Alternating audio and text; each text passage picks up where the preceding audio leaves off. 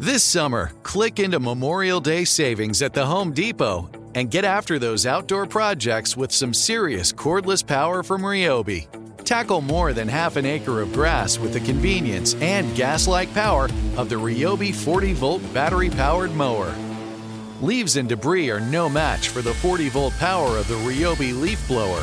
No cords, no gas, no hassle.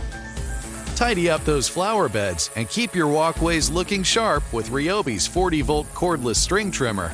Yard work, done and done. Click into Memorial Day savings happening now at your cordless power source, the Home Depot. Shop now at the Home Depot or HomeDepot.com. How doers get more done. Right here, right now. Find your beautiful new floor at Right Rug Flooring. Choose from thousands of in-stock styles, ready for next day installation, and all backed by the right price guarantee. Visit rightrug.com. That's RITERUG.com today to schedule a free in-home estimate or to find a location near you. 24-month financing is available with approved credit. For 90 years, we've been right here, right now. Right Rug Flooring. This is it. Your moment. This is your time to make your comeback with Purdue Global. When you come back with a Purdue Global degree, you create opportunity for yourself, your family, and your future. It's a degree you can be proud of, a degree that employers will trust and respect. Purdue Global offers working adults like you over 175 flexible degree programs to meet your specific career goals. These include associate, bachelor's, master's, and doctoral degrees and certificates. Purdue Global degree programs range from nursing to business to communication and more. Whatever your interest, we have the degree that will move you forward. You have the knowledge, you have the experience. Now it's time to get credit for the work you've done and earn the recognition you deserve with Purdue Global, Purdue's online university for working adults. You know you're worth it. We do too. So don't wait another second to get the degree that will take your career to the next level. Start your comeback today at purdueglobal.edu.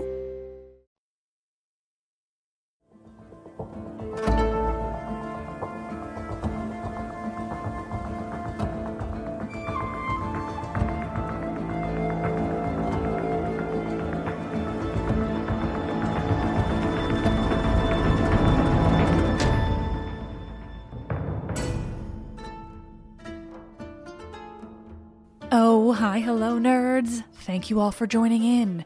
This is Let's Talk About Myths, baby, and I'm your host, Liv. As I mentioned last week, I'm back here again with part 2 of Medea's most epic post-Argonautica moments. I absolutely love these episodes that I got to do back in 2019, and this seemed like the perfect opportunity to remind you all of these parts of the story, and, well, to continue to give myself a break so that I can recuperate from some epic jet lag and start writing more episodes with a bit less time pressure. What a concept. Honestly, it's the dream. So in today's re-aired episode, Medea's anger for Jason explodes in the most dark and fucked up way. Because this is Medea we're talking about.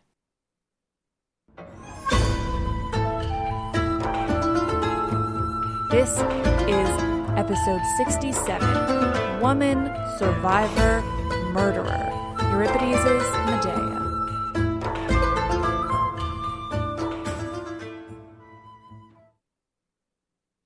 Where we last left Medea, she'd done some pretty horrible things to Peleus and his daughters, but she'd also flown around the world on a dragon-drawn chariot, collecting ingredients like the super cool fucking woman that she is.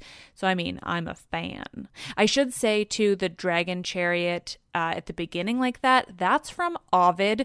You should pretend, when it comes to me reading this Euripides part, that you just didn't know about it, because it was shocking for Euripides' audience.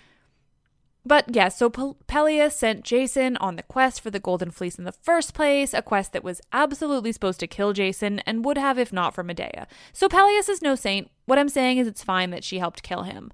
His daughters probably didn't deserve what happened, though. Medea and Jason have traveled to Corinth one way or another and settle there. They have 2 sons together, and they're happy for a while, a few years at least, before Jason gets restless.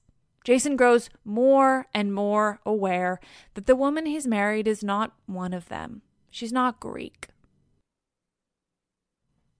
Medea and Jason live in Corinth for a time, happily we're led to believe, but eventually that changes, and that is how Euripides begins his play, the best play. The play opens by humanizing Medea, her nurse, and so a woman, opens the play by lamenting that any of this ever started in the first place. She wishes that Jason had never sailed on the Argo, had never reached Colchis, that Medea had never gone with him. None of this would have happened. Medea wouldn't have killed Peleus, and they would not have ended up in Corinth. This play would have been performed in Athens at the festival held annually where playwrights would have their plays performed and would compete with one another for first, second, and third prize. So Athenians watched this, and Athenians had their own opinions of Corinth. The city itself was foreign to these Athenians because, remember, Greece was not a unified place. They were all Hellenic people, but they were all very separate and not always appreciative of one another. So this in itself would have been a foreign story about foreigners, and then Medea would have been a foreigner in that foreign city. The nurse laments, and she tells us what's happened. Jason is a traitor to Medea, to his wife. We can understand from this that perhaps Jason never considered Medea to be his true legal wife, as they would have married in Colchis in a ceremony between themselves and foreigners. It was foreign and not Greek, and so not necessarily legitimate if he didn't want it to be.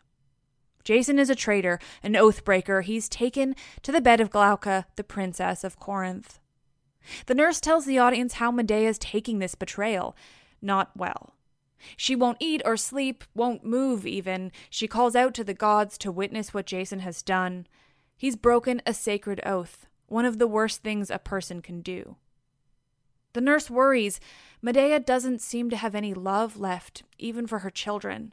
The nurse worries she may even take her own life. When Medea's nurse finishes her lament, the children arrive with their tutor, who suggests to the nurse that there's more misery still in store for Medea. He's overheard someone discussing Creon, the king of Corinth, and his plan. He's going to drive Medea and the children from the city. He means to get rid of them, to ensure Jason can marry his daughter Glauca without the stain of his other foreign, illegitimate in their eyes, wife and children. Jason, it seems, no longer feels a duty to Medea nor to their children. He's done with her, giving her up for a younger Greek princess. And with Medea go their children. He can have more royal Greek children with this princess. Jason is an actual piece of shit, and Euripides has no qualms in telling his audience as much. But the tutor tells the nurse that she mustn't tell Medea.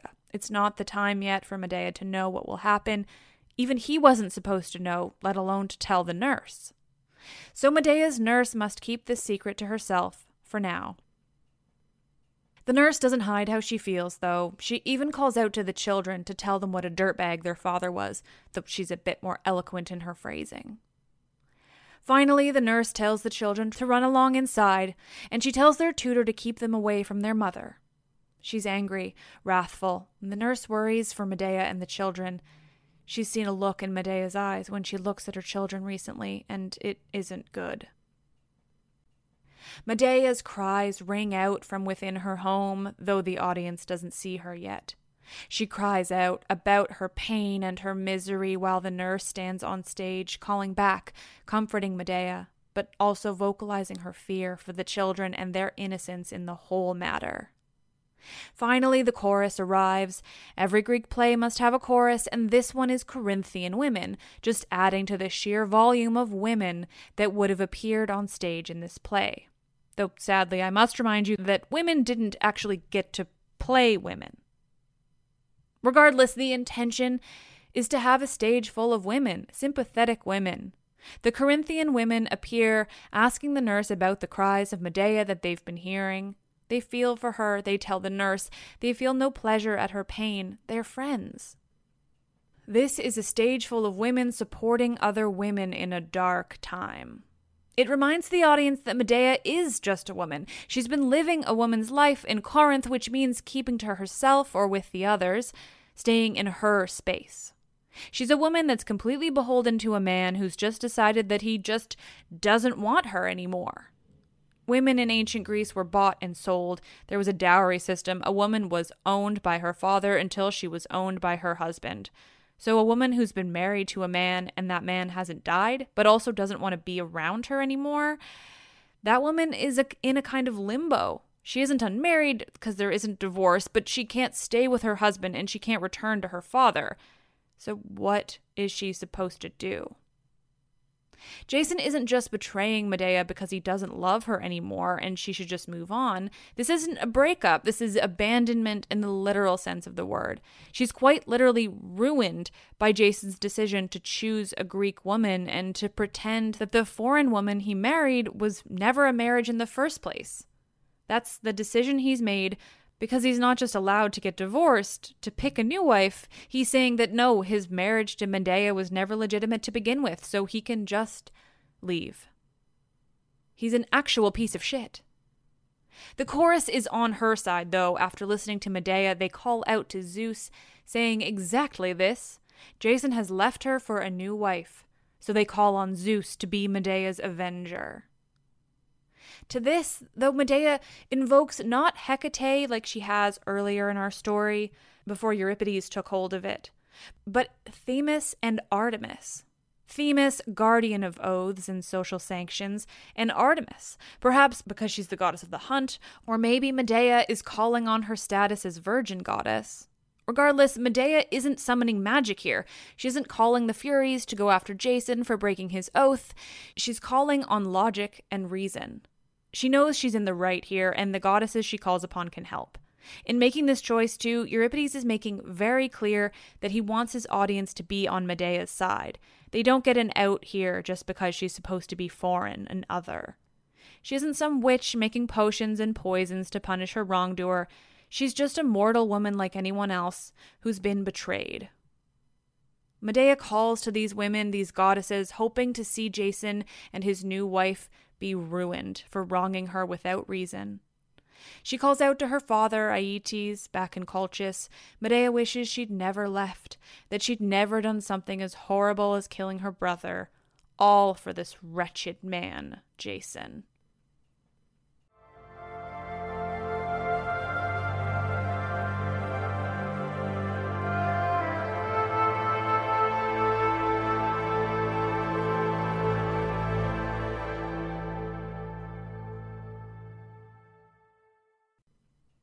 Finally, Medea shows herself on stage. She appears to speak with the chorus of local women who are there in support of her.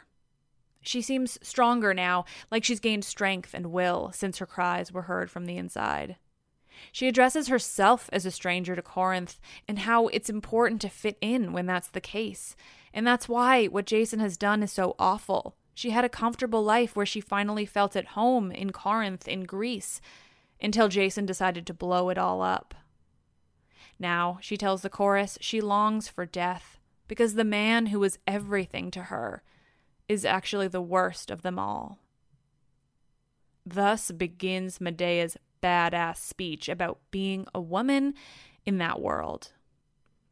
Of everyone, women have it the hardest, she begins. From the start, we must have the money for a husband. And what she means is the woman's family must arrange a husband and pay him a vast sum of money, essentially just so that he'll take the woman off her family's hands. Worse, though, she says, is that with that marriage, the woman gets a master of her own body in the form of a husband she's typically never even met before. Is that man good or bad? A woman can't know until it's too late. There's no escape either. A woman can't deny her husband, nor can she leave. To clarify, there's no such thing as marital rape in ancient Greece, and the women have no out, no matter how horrific their husbands might turn out to be. The women must go to a new home with new habits and rules, and they have to figure it all out without any guidance. It's not as though they learn anything about this home. They're simply thrust into a situation that they have to maneuver without any guidance at all, or often any patience from their new husband. If we do it right, she says, then there's a happy, enviable life. If not, death is better. When men are unhappy, she goes on, they can leave their homes, do whatever they want out in the world, but not women. They must stay in their spaces, often alone, and simply deal with it. She adds, they say we have it easy, staying at home while they go off to war, but they're so wrong. Medea says she'd rather stand behind a shield 3 times over than give birth just once. And she's not wrong. 1 in 2 women in ancient Greece died in their first childbirth. It's fucking life or death, being a woman, but it's never viewed that way. But, Medea says, addressing the chorus of Corinthian women specifically, things are not the same for you and me. You have this city and your father's homes. You have your lives and your friends. I'm on my own, she reminds them. I have no city. She tells the women that Jason abuses her, and that's after she was brought from her home as a prize won. She tells them that she has no family, no mother or brother, no one to give her shelter. So, she asks the chorus, keep my secret. I've come up with a way of paying Jason back for what he's done. Women are full of fear, she adds, except when they're, quote, wronged in marriage. No minds more deeply stained with blood than hers. Creon, the king of Corinth and the father of Glauca, the princess Jason has decided to marry, arrives to speak with Medea. He doesn't beat around the bush, doesn't sugarcoat his intentions at all. I'm here to tell you you have to leave, he tells her. Right away. I won't go home until you're gone. Medea is, rightly, distraught. She's emotional enough without this asshole coming in and telling her she has to leave her home. And not only that, but where is she supposed to go exactly? She has no home in Greece. She's there because Jason brought her, promising her the world. She can't go home to Colchis. She killed her brother to escape, once again for Jason. She has nothing. Why are you making me leave? She asks Creon. He's blunt. I fear you. He tells her he's worried she might kill his daughter, and there's lots of evidence for this, he says. He tells her that she's clever, something obviously murderous in a woman, and that she has dangerous skills. Jason leaving you has brought you pain, he adds, and I've heard you're making threats. Essentially, Creon tells Medea he wants her gone before she can do anything to him, his daughter, or his new son-in-law. So often my reputation has hurt me, Medea tells Creon in response. Parents shouldn't overeducate their children, she says. They'll incur the jealousy and anger of their fellow citizens. She's basically saying she's too smart for this bullshit and that it's only led to people fearing her or mistrusting her. Medea in this play is just an incredible character with some fascinating things to say. Euripides clearly respects her as a woman, and an intelligent, powerful woman at that. I would highly recommend this translation by Rachel Kitzinger because it's well done, but it's also by a woman, which I think is important when covering the classics in the time we're in now, but especially Medea. But Medea tries to placate Creon. You fear me, but why? She asks. I'm not one to hurt those in power, she tells him. It's my husband I'm mad at, not you or your daughter. You can celebrate their marriage. All I want is to stay here. I'll keep to myself and not make trouble, she assures him. But this doesn't convince Creon. He's worried about how calm she is, saying that's scarier than anger. No, he says you have to leave. Medea continues to try to make her case not to be exiled at all, but Creon doesn't flinch. Finally, though, she manages to convince him to let her stay just for the day, but he tells her that she must be gone by dawn of the next morning or she'll die. Medea's state as she was talking to Creon, frantically begging for her and her children's livelihoods, that they not be cast out of their homes with nothing and no notice, her emotional plea for even a tiny bit of pity on the part of Creon, absolutely disappears once he's left. Well, that's it, she tells the chorus. He's lost his chance to stop my plan, my scheme. He's given me one more day, and that's one day to kill the 3 of them. She announces this without fanfare or drama. It's the facts. By not forcing her from Corinth in this very moment, Creon has sealed his fate, along with his daughter and Medea's husband. This is all the time she needs. He was right to be afraid of her. She is smart as hell. Medea begins to sketch out how she might kill Jason, Glauca, and Creon. Should she make it obvious and dramatic, lighting their bedroom on fire, stabbing them while they sleep. But where will she go if she does that? What city will take her? No, she determines she'll wait to figure out where she may be able to go and base the means of their murder around that. Will she need to make it stealthy in order to survive somewhere after, or can she kill them with the dramatic bang that she so wishes to? She's angry now as she continues her speech, planning their death, psyching herself up, reminding herself who she is, who her grandfather is, and how she will not be forced into the shame and ruin that comes with Jason simply marrying Glauca and being done with it. Now she calls to Hecate as her aid in this righteous decision that she's made. In response to Medea's announcement here, the chorus has a badass ode to women in their world in which they live, how they might have been different had the gods gifted them differently, and the power they have even with their lot. I wish I could just straight recite it to you, but that's not allowed, so please read this translation.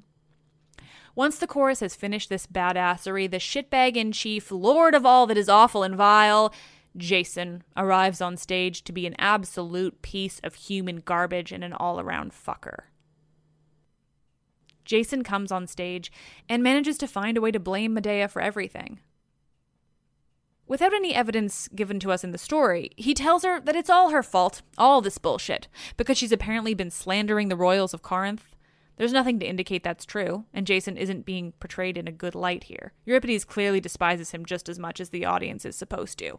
But he wants to blame Medea. He wants to appear as the good one, the one who tried to help her, to plead her case. But no, he says, you've done too much to avoid this exile. But I won't disown the children, he tells her, as if he's doing her a huge fucking favor. I'll give you money for your exile, he says, seriously, as if he's helping her. He's the fucking good guy. I think I've said this before, but I used to think Theseus was the worst of the heroes, but I think there's a very good case to be made that it's Jason. Sure, Theseus abandons Ariadne on an island, but then she falls for a god, so that's not half as bad as the utter bullshit that Medea has to put up with, honestly. And just like me, Medea is not having any of Jason's fuckery. You're the worst, she really does say. Worst of the worst, actually. There's no bravery in coming to stand in front of the family you've ruined, she tells him. And she goes off. I'll start at the beginning, she says. I saved you all on the Argo when you were sent to Colchis to perform the deeds against my father in your quest for the Golden Fleece. You'd be dead 10 times over if it weren't for me. I betrayed my father and killed my brother all for you. I killed Peleus all for you. And after all of this, everything I've done for you, you betrayed me in this way, this most horrific way. She clarifies, too, that it's the fact that they have children that makes this as awful as it is. She could forgive him for lusting after another woman had they been childless, but we have children, and still you've taken on a new wife? Medea continues to go off on Jason, being super fucking blunt about all the shit he's put her through. Where should I go? She asks him. I betrayed my family. Can't go back to them. Maybe I should go to Iolcus to see Peleus' daughters. I bet they'd love to see my face. Jason forced her to make enemies of people she shouldn't have, that she didn't need to if it weren't for him. And now she's being banished into a world where she's hated by so many, all because he got fucking horny and racist and wanted himself a nice Greek princess to fuck instead of her.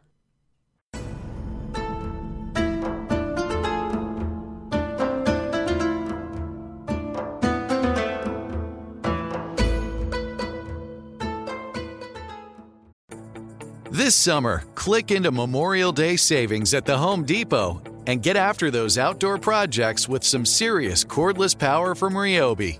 Tackle more than half an acre of grass with the convenience and gas-like power of the Ryobi 40-volt battery-powered mower. Leaves and debris are no match for the 40-volt power of the Ryobi leaf blower. No cords, no gas, no hassle. Tidy up those flower beds and keep your walkways looking sharp with Ryobi's 40-volt cordless string trimmer. Yard work, done and done. Click into Memorial Day savings happening now at your cordless power source, the Home Depot. Shop now at the Home Depot or HomeDepot.com. How doers get more done. Right here, right now. Find your beautiful new floor at Right Rug Flooring.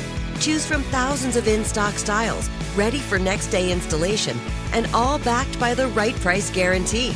Visit rightrug.com. That's RITERUG.com today to schedule a free in-home estimate or to find a location near you.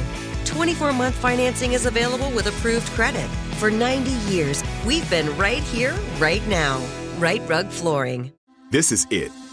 Your moment. This is your time to make your comeback with Purdue Global. When you come back with a Purdue Global degree, you create opportunity for yourself, your family, and your future. It's a degree you can be proud of, a degree that employers will trust and respect.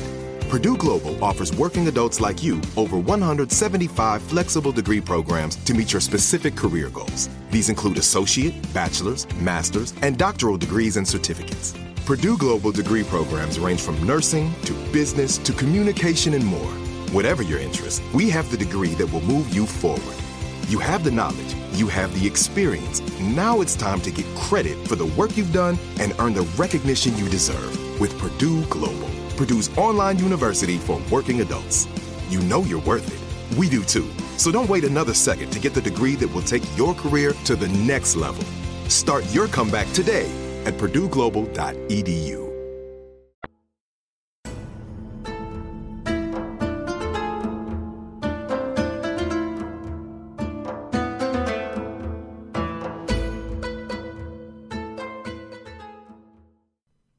When Medea has finished her speech in all her hatred of Jason, he is ready to come back at her with some more of his utter shit. Empty talk, he calls it. First of all, he says, in what I imagine is a whiny shithead kind of voice, it wasn't you who saved me so many times on the voyage of the Argo. It was Aphrodite. What? You may have asked yourself. Yeah. Jason is one of those toxic guys on the internet, Twitter probably, who are there to explain why you're wrong about everything when their answer is really utter insanity and reaching.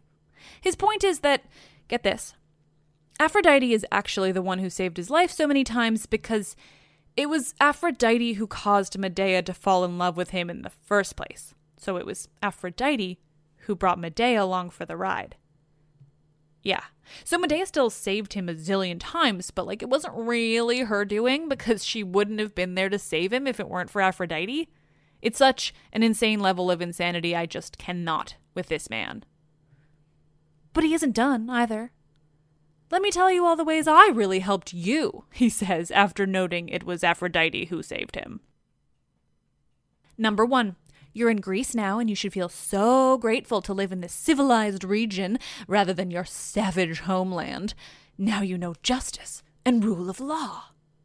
So Jason is also one of those racist shitheads on Twitter who say that immigrants shouldn't be allowed to criticize their new country. They should just be grateful that they're allowed to live in a place that's so much better from where they came from.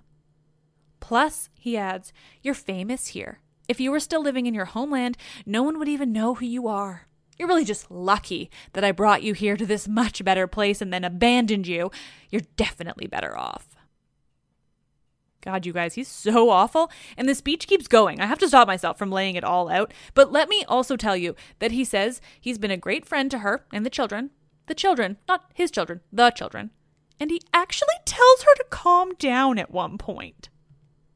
His main point, though, is that he's marrying Glauca to help Medea and the children. He'll have children with Glauca and will make royal brothers for his children with Medea. So won't they be better off than 2 families in one? Finally, he says, what he's really learned is that mortals should find a way to reproduce without women.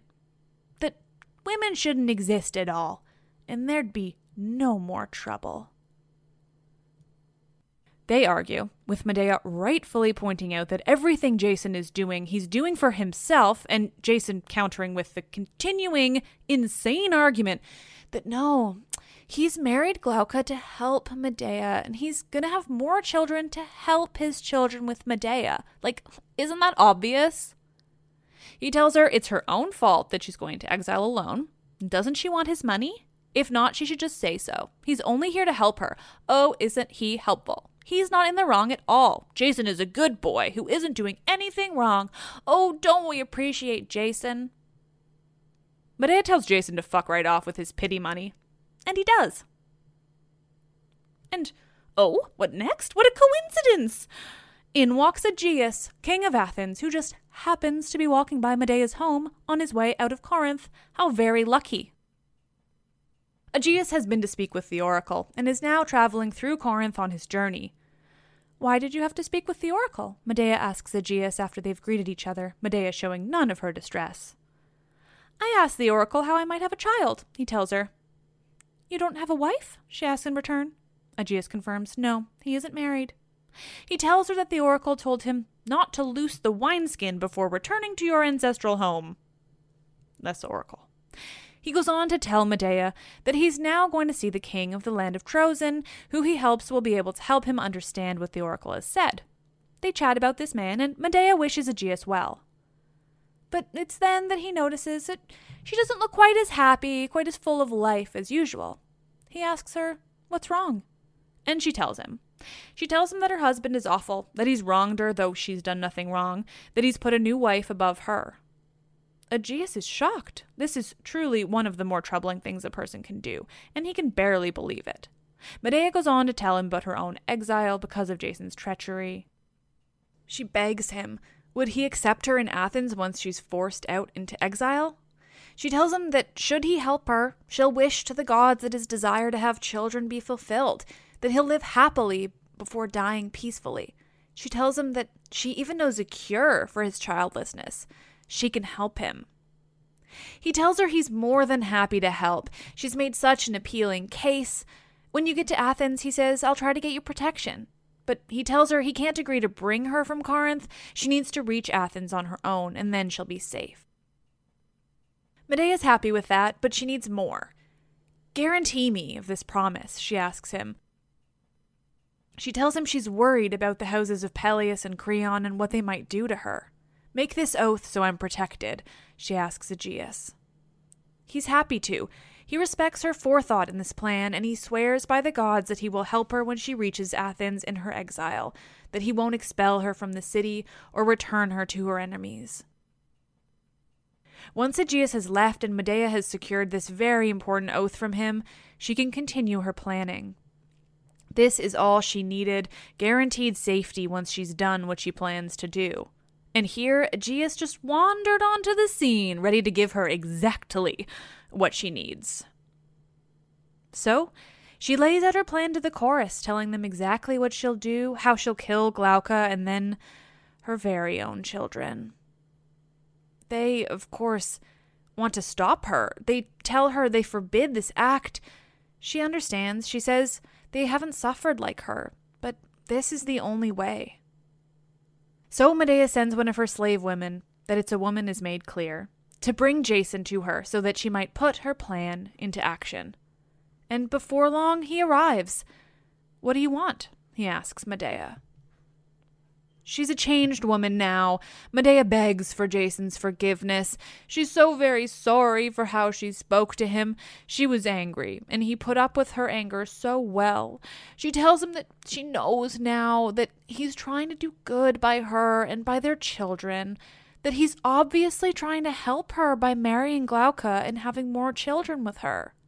She explains that women are silly and he mustn't trouble himself with us, but that she wants to do better. So she calls into the house for the children, and out they come with their tutor in tow.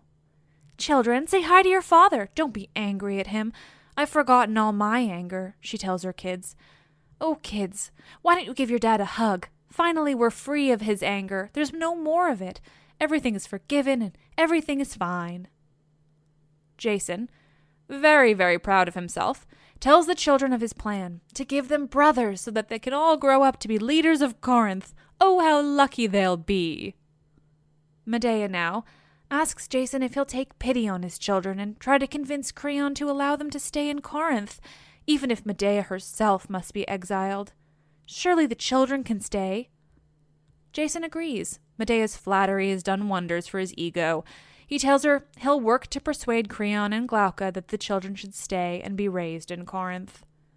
Oh, thank you, Medea tells Jason sweetly. I'll help too. I'll send gifts for Glauca with the children, beautiful gifts that they'll give her, and certainly that will help to convince her that they are worthy enough to stay in Corinth. She gets the beautiful gifts. that she says were once given to her by the sun himself, her grandfather. Oh, how worthy these gifts are of the princess. Jason tries to convince Medea to keep these for herself, that Glauca doesn't lack in clothing. But no, Medea's being generous. Anything to help her children stay in Corinth, she says. Glauca will certainly appreciate them. To her children, she instructs that they must only hand the gifts over to Glauca herself, and to make sure she takes them with her own hands.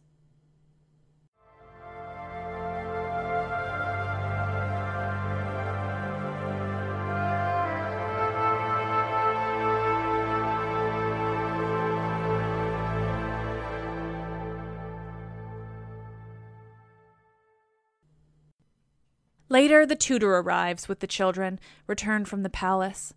The children are allowed to stay, he tells Medea triumphantly. The bride has received the gifts, he tells her, and she was happy to allow the children to stay. At this, Medea cries out, "Ai, ai!" "Why are you crying?" the tutor asks. "I've brought good news." But she only cries again in response. He continues to ask her what's wrong, and she's vague, saying only that she's crying over what she and the gods have planned. Finally, Medea directs the tutor to bring the children inside the house. But before he can, she speaks to them.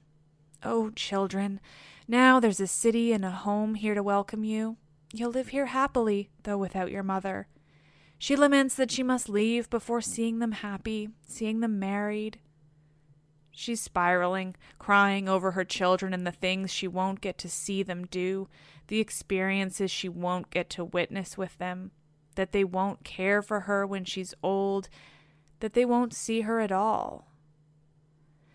But then she starts to speak more vaguely. The tutor and the children don't understand her. She starts talking about the plans she's made before and getting rid of those plans. That she'll take the children. Why must she hurt their father by hurting them? "No, I won't do it," she announces. In an instant, though, she's reversed again. "Can I allow my enemies not to be punished and the shame that would cause me? What cowardice to even let myself consider not going on with the plan this far along. No," she says. "Go inside the house, children. If anyone thinks it's wrong, what I plan to do, they can mind their own business. I'm going to do it." Once the children are out of earshot, she doubts herself again, more violently now. She can't bring herself to do it. She doesn't really want to hurt them. She just sees no other way of punishing Jason for what he's done. She's been put in an absolutely horrific situation. She's been utterly, completely ruined by the decisions of one man. And how can she hurt him most? By killing everything he loves. She also recognizes in the dialogue that if she didn't kill them, they would be the ones punished for her killing the princess, and by killing them herself, she's sparing them a worse punishment by the palace and by the people of Corinth. It's not something we can understand now, and probably wasn't necessarily something they could understand then. But throughout this story, Medea is portrayed as a sympathetic character. Yes, she's planning these murders, including of her own children, but it's out of desperation, of a feeling like she's trapped and there's no other way out of the situation that she was put in by outside forces. Euripides doesn't judge her and isn't asking the audience to. He makes it clear it's Jason who deserves punishment, and this is what Medea has to do.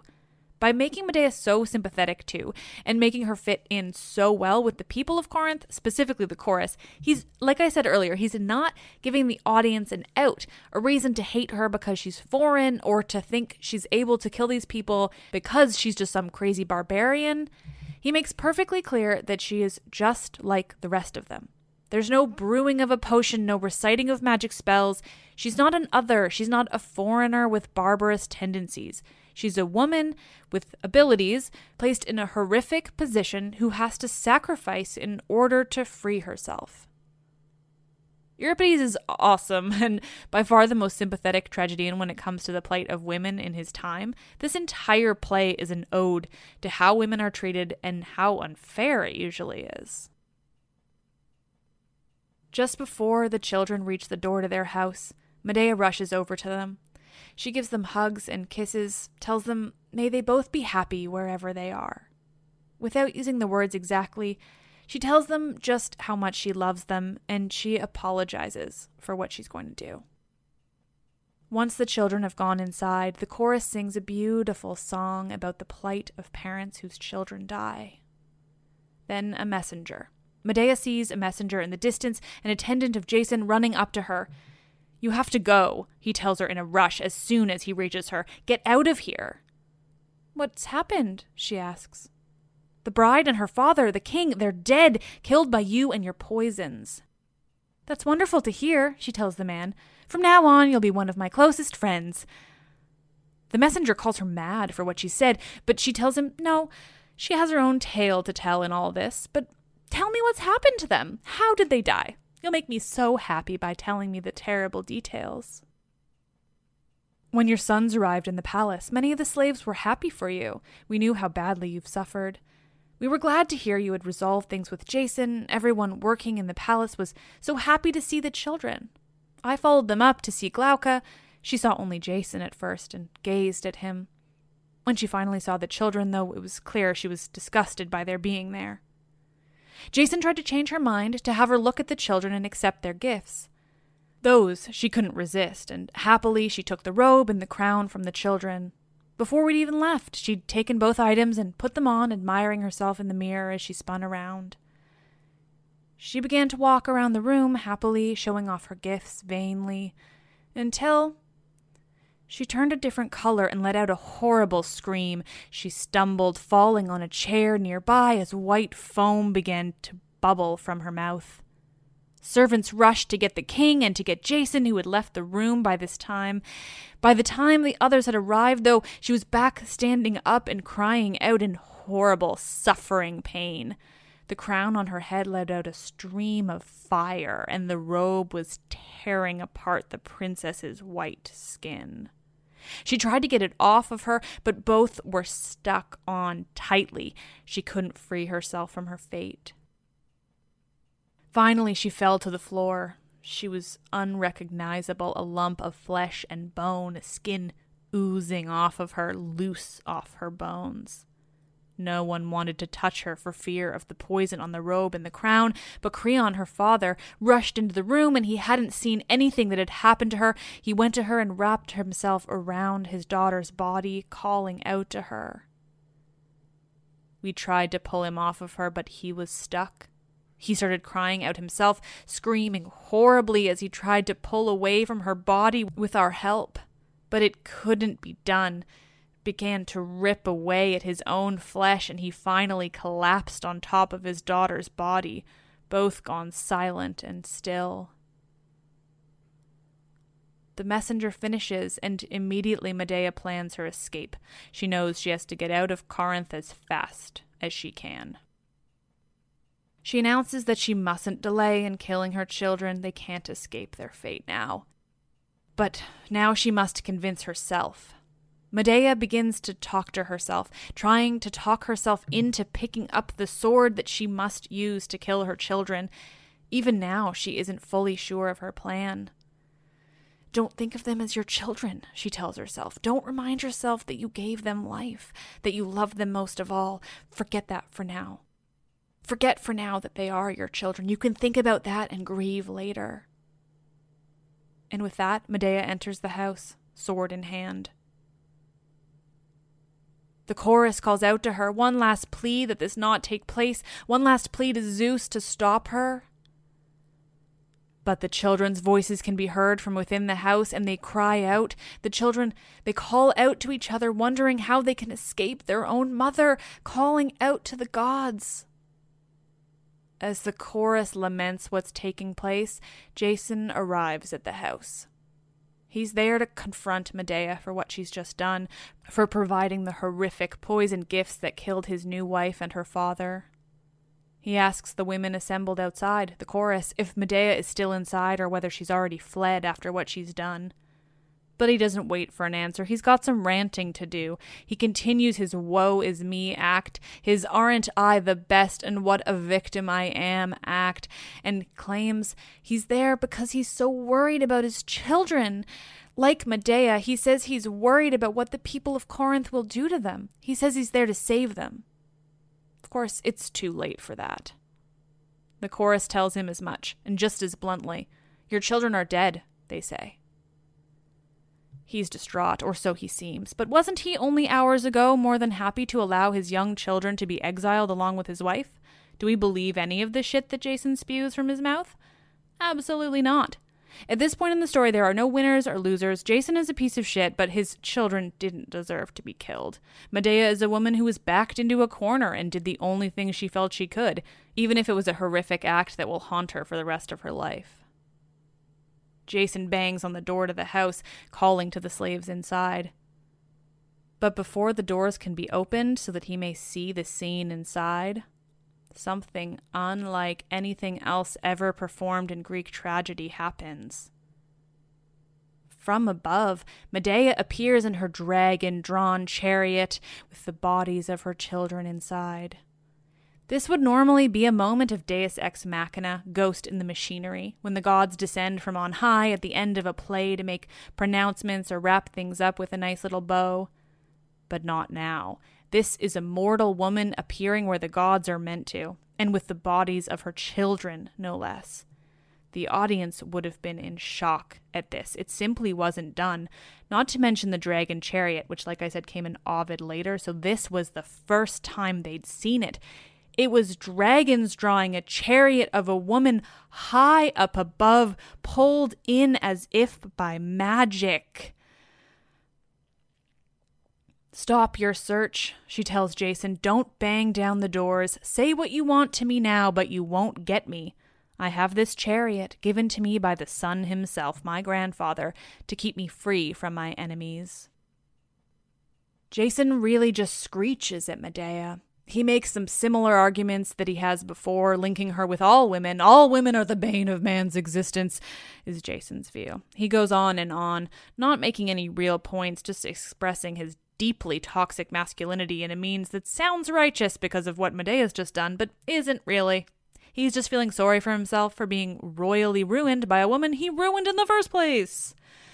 Medea knows herself, though. She knows that Zeus has seen all she's done for Jason, and that she doesn't need to worry about his anger or his taunts, or even the threat of the Erinyes, the Furies. She's done something awful, but in her mind, and in the minds of the gods, it wasn't completely unwarranted, and she will not be punished more than the required purification from a king, something she's already lined up. She explains that she will bury her sons, not Jason, that she will protect their tombs from violation, that she will set up a feast and rites in honor of their unholy death. She will do all she needs to right this wrong, and she will go on to live with Aegeus in Athens, while Jason, she says, a bad man who will have a bad death, will be hit on the head with a piece of the Argo, and that will be that. Jason continues to scream at Medea as she flies off in her chariot, pulled by mechanisms in the air so that it truly looks like she's flying, like the gods, away and presumably to her savior. She's not the one to be punished, even for this deed. Euripides does not want us to hate her, just to feel sorry for the children that they ever had to be involved at all. She will not be hunted by the Furies, even though Jason calls on them for her. He is the breaker of oaths. She did what she had to, even if it was horrible. Medea is complex, but ultimately, we want to like her. We want to see her side, and that is why she is so interesting. This play is stunning. It's unbelievable in the way it was presented, the way it examines the role of women and the things they had to deal with in an incredibly blunt and powerful way. This translation is wonderful. I'd recommend you all read it. There's so much more that I can't say for time and because, copyright. Medea, though, is something else. A badass witch queen who does what she needs to do while realizing just how horrible it is. She will work her whole life to make up for it, through honoring her children in whatever ways she can. And Jason is a bad man who will die a bad death. The most obviously misogynistic man in Greek mythology? Quite possibly. He's a real piece of work. Medea, meanwhile, what a character.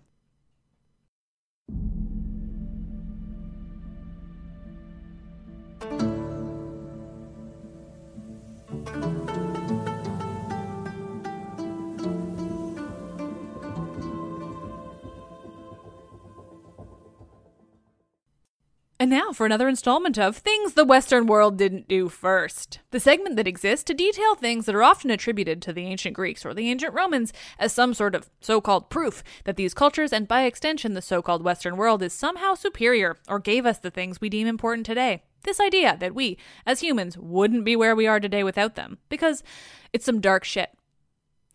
This time, we're talking literature. That's right, a thing that people, including myself, take pretty fucking seriously. No, the Iliad and the Odyssey, while super fucking old and cool, weren't the first of anything. Nor were any of the other Greek men that wrote, be it poetry or biography. Nope, those guys didn't start anything either.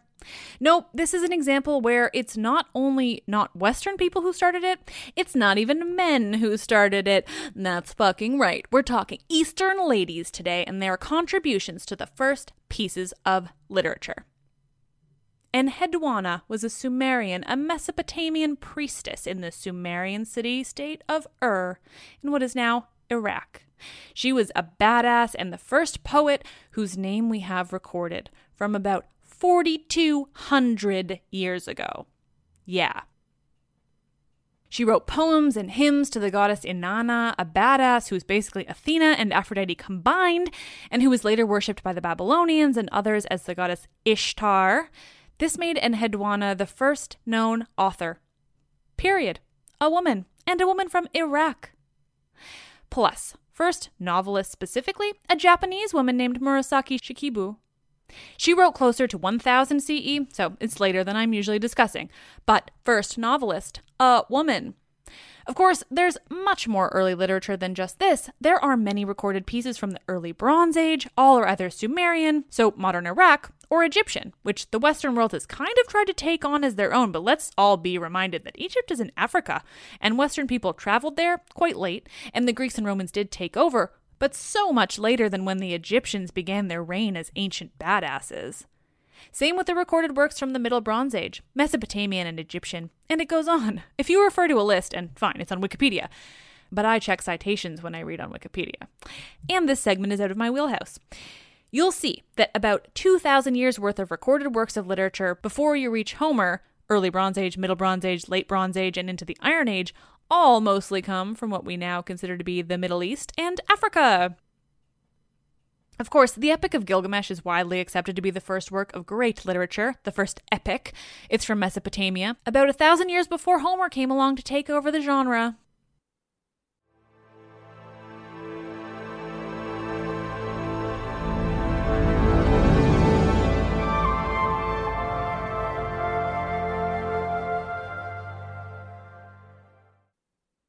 Oh, nerds, thank you so much for listening to this episode, whether for the first time or the second time or however many times.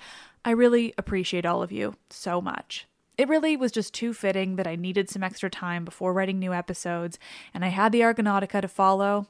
It's such a fascinating take on Medea and provides such new insights. It's only right to follow with Jason's crimes against her and the ways in which she takes out her anger on him. Good times.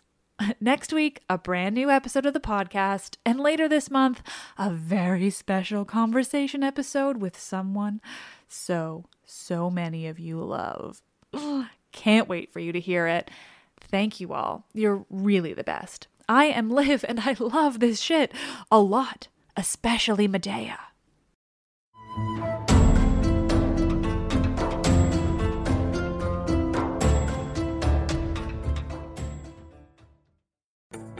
This summer, click into Memorial Day savings at the Home Depot and get after those outdoor projects with some serious cordless power from Ryobi. Tackle more than half an acre of grass with the convenience and gas-like power of the Ryobi 40-volt battery-powered mower.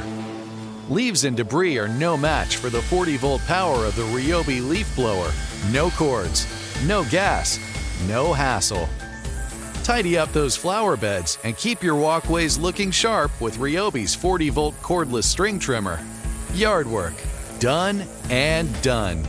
Click into Memorial Day savings happening now at your cordless power source, the Home Depot. Shop now at the Home Depot or HomeDepot.com. How doers get more done. Right here, right now. Find your beautiful new floor at Right Rug Flooring. Choose from thousands of in-stock styles, ready for next day installation, and all backed by the right price guarantee. Visit rightrug.com. That's RITERUG.com today to schedule a free in-home estimate or to find a location near you. 24-month financing is available with approved credit. For 90 years, we've been right here, right now. Right Rug Flooring. This is it. Your moment. This is your time to make your comeback with Purdue Global. When you come back with a Purdue Global degree, you create opportunity for yourself, your family, and your future. It's a degree you can be proud of, a degree that employers will trust and respect. Purdue Global offers working adults like you over 175 flexible degree programs to meet your specific career goals. These include associate, bachelor's, master's, and doctoral degrees and certificates. Purdue Global degree programs range from nursing to business to communication and more. Whatever your interest, we have the degree that will move you forward. You have the knowledge, you have the experience. Now it's time to get credit for the work you've done and earn the recognition you deserve with Purdue Global, Purdue's online university for working adults. You know you're worth it. We do too. So don't wait another second to get the degree that will take your career to the next level. Start your comeback today at purdueglobal.edu.